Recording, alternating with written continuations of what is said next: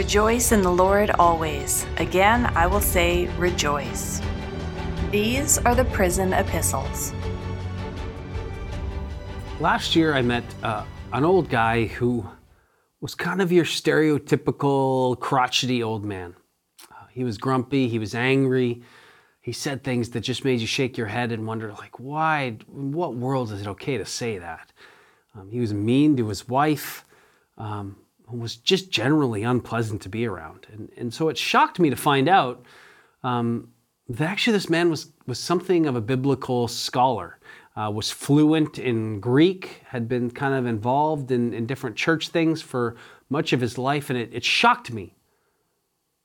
His understanding of Greek and of the history of the Bible anyway, it shocked me that he would know these things and to see the outworking of his life were just two very different things. They were completely incongruent.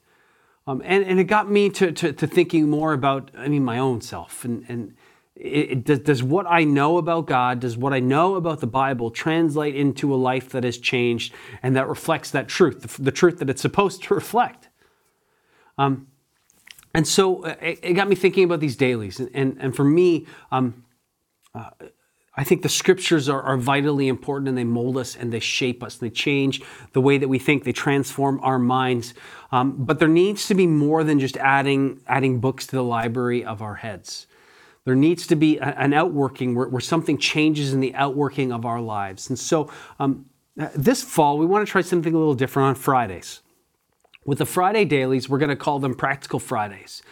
And we're going to talk through spiritual disciplines. There's nothing mystical really about a spiritual discipline. It's rather just a practice. It's a practice that we bring into our lives that becomes a conduit of grace. It takes focus, it takes discipline, it takes work, it takes effort at times, but in so doing, we're trying to connect ourselves with God so that God's life flows into us. And so on Fridays, we're going to focus on different practical spiritual disciplines.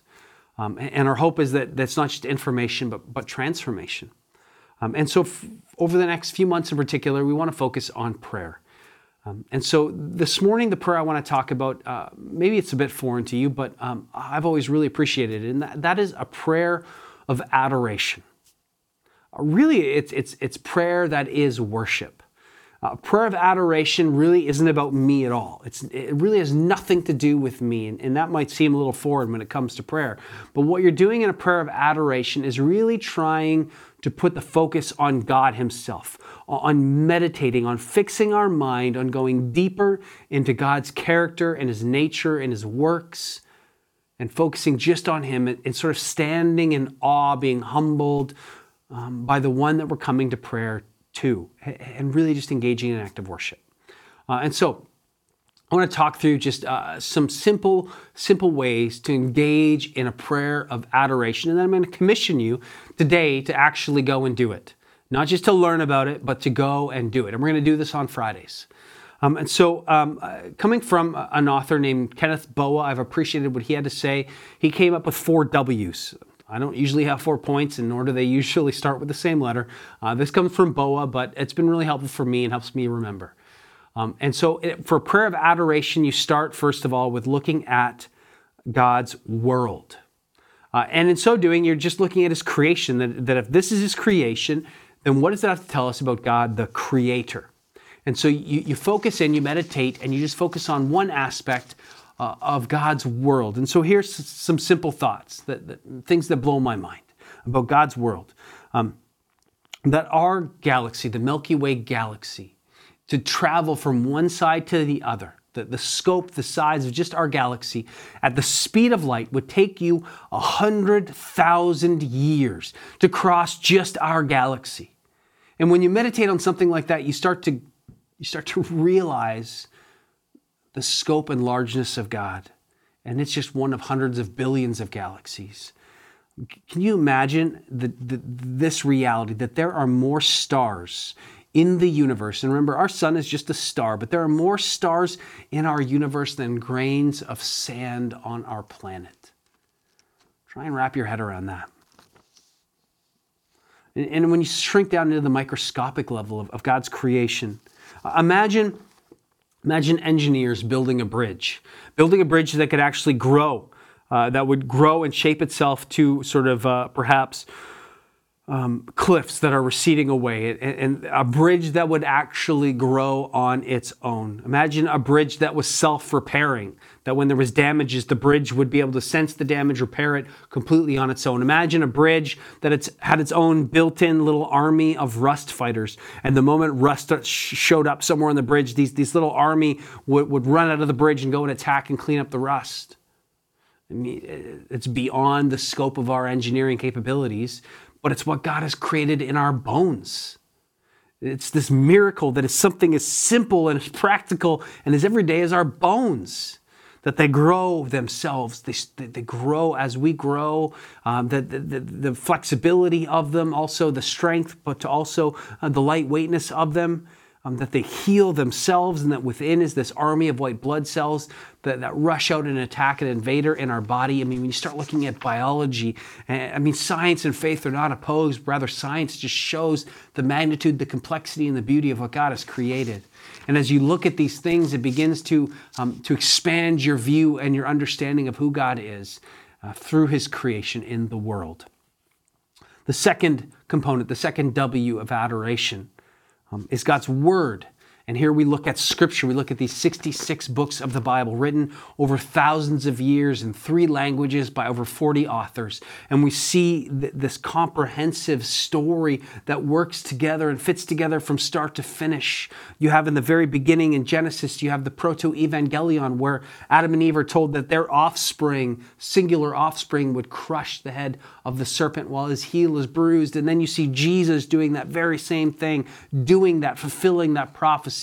You see these typologies, the same sorts of things popping up all the way through Scripture, like Isaac carrying the wood of a sacrifice up to the mountain, but only at the last moment to have God spare Abraham's one and only son.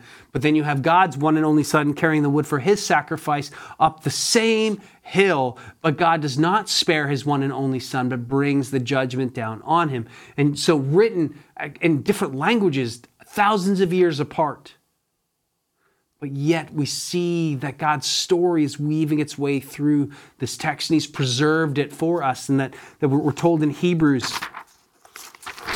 chapter 4, the Word of God is living and active, sharper than any two-edged sword, piercing to the division of soul and of spirit, of joints and of marrow, and discerning the thoughts and the intentions of the heart. But that His Word is also living and cuts. As we read it, it reads us. And so as we meditate and focus on His Word and just adoring Him for His message, His revelation as He wants to communicate with us through His Spirit, we can adore Him for what we have here in the Word. The third W is works. And these are the things that God has done in redemptive history. The works of God in redeeming us and saving us. The works of God through church history as well. We have things like from the birth of Isaac, out of the old age of Abraham and Sarah, through faith that God gave them this promised child. We see God defeating the superpower that was Egypt through this runaway band of slaves. We see His work of His hand at work in the midst of all these things. We see Jesus in the Garden of Gethsemane praying, "Thy will be done," taking our punishment on Himself. We see the cross. Then in history, we see the Reformation and this restoration of the Word of God. And we see the missions movement and the way that God has been using men and women, regular, broken, fallible men and women to spread this gospel around the world with courage and with faith. We think about the works that God has done in this story from start to finish, and we adore Him for it. And the final W is for His ways, and this is who God is, His character, and how we can trust Him to act. We see His attributes, things like His holiness. He's perfect. He's completely other. He's good. You have the Trinity. And don't try and understand it, because there's no way you ever fully will, but you have God the Father, God the Son, and God the Spirit, who are in this dance called the perichoresis, where they're submitting in authority and submission and together in harmony and unity and in perfect completion, lacking nothing and full of love. We have God in eternity, uncreated, but we also have God omniscient, who's ever present in every place, at every moment. God's omniscience, His sovereignty, that He is in control, that nothing escapes His sight. The psalmist has this prayer of adoration here in Psalm 145. I will extol you, my God and King. I will bless your name forever and ever. Every day I will bless you and praise your name forever and ever. Great is the Lord and greatly to be praised, and His greatness is unsearchable. One generation shall commend your works to another, and shall declare your mighty acts on the glorious splendor of your majesty. And on your wondrous works I will meditate. They shall speak of the might of your awesome deeds, and I will declare your greatness. They shall pour forth the fame of your abundant goodness, and shall sing aloud of your righteousness.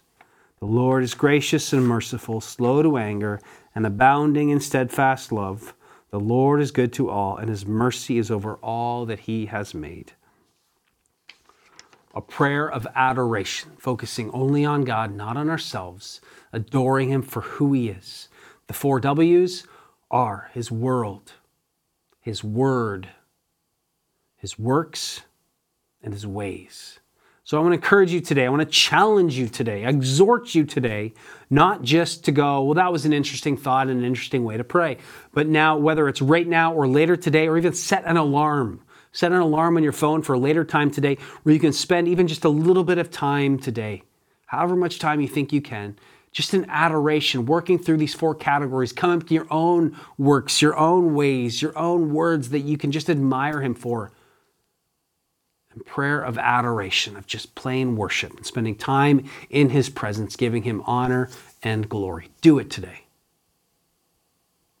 Let's pray together. God, thank you for who you are, for what you've done. Thank you that you invite us into your presence and that you want to meet with us. And I pray that God, that as we seek to simply adore you, that you would open our eyes to see you in ever increasing larger ways. That we would stand in awe of who you are, in awe of what you've done. God, help us just to worship you and to find delight and joy in that worship. Of you are great and glorious God. In your mighty name we pray. Amen. So, you got your mission today. You got your task. Spend some time in prayer. Make it real. God bless you this weekend. Go enjoy.